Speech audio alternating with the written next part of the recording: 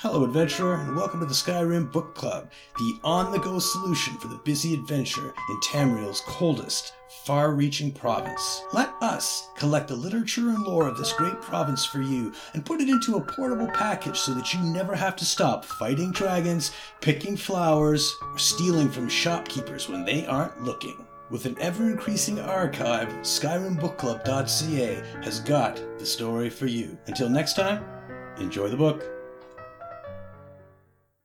Ancient Tales of the Dwemer, Part 4, on the Utility of Marbles and Needles, by Meribar Sull, an incomplete series of fictional stories about the Dwemer. A Nord, a Chimer, and a Dwemer walked into a corner club. "What'll it be, Mastaraz?" the barkeeper asked. "Give me a mug of mead," said the Nord. "I'll have a snifter of Shane, the good stuff, mind you," said the Chimer. "Kindly serve me an infusion of chal, a marble, and a leather sewing needle," said the Dwemer. "Ha ha!" guffawed the Nord. "Sure as bones. The little milk drink is going to play pick-up sticks, but he can only handle one stick.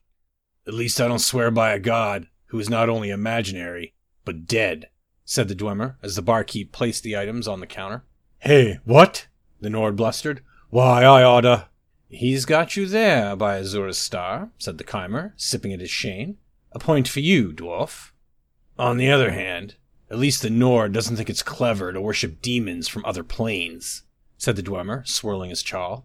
"Boethia and Mephala, you go too far," cried the Chimer, drawing a triangular dagger.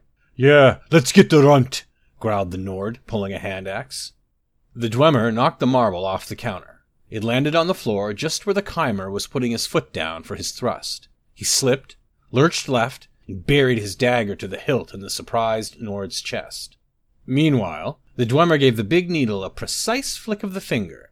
It spun down and lodged in a crack between the floor planks, point up.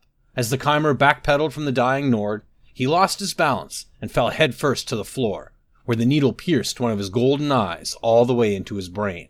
It took several minutes of flailing, but eventually the Chimer was as dead as the Nord.